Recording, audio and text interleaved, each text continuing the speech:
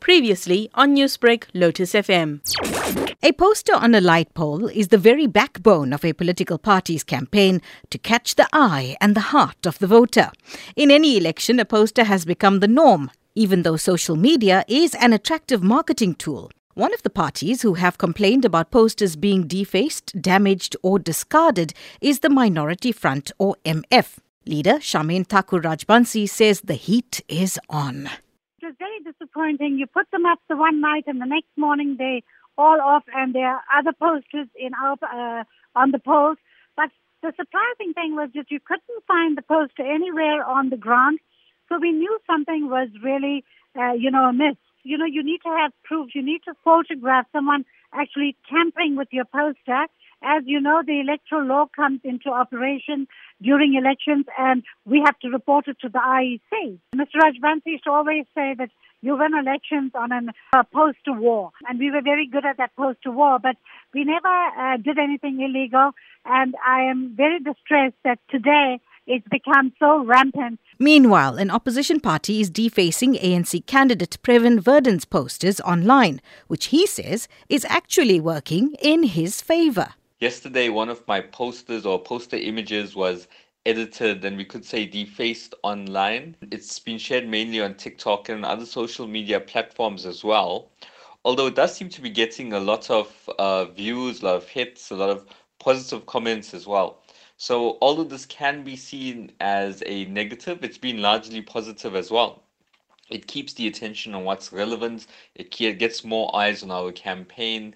And of course, we must always have a sense of humor. The fact that people are finding a need to do this or to put attention on myself shows that there is a threat, shows that our campaign is gaining momentum.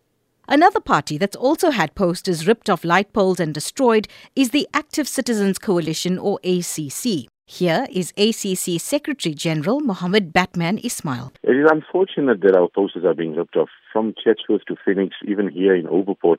Candidates have been very, very despondent because they spent a lot of time putting up those posters. At least one candidate has opened a case with the South African Police Services, and we are in the process of reporting to the IEC. But unfortunately, we don't have evidence of who these people are, although we have suspicions. ACC is a new party, new kid on the block. We've rocked the establishment boat.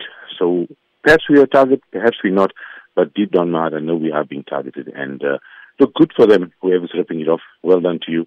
We carry on with our work. Earlier this month, the DA in KwaZulu-Natal apologized for and removed its controversial posters in Phoenix that read, "The ANC called you racists, the DA calls you heroes." The IFP also came under fire after it released an election infographic on social networks in support of traditional leadership with the picture of AmaZulu King Misuzulu Kazweletini. The AmaZulu royal household has said in a statement that the king has always been above party politics.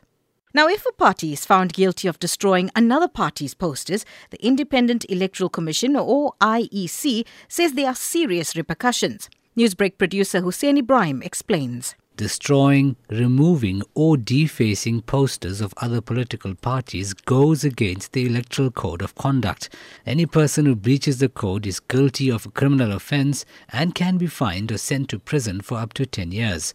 Now, political parties that breach the code can be fined up to 200,000 rand, have to give up the party's election deposit, be stopped from working in an area, have their votes in an area cancelled, or they can have their party registration cancelled. The IEC urges people to report any breach of the electoral code to the electoral court.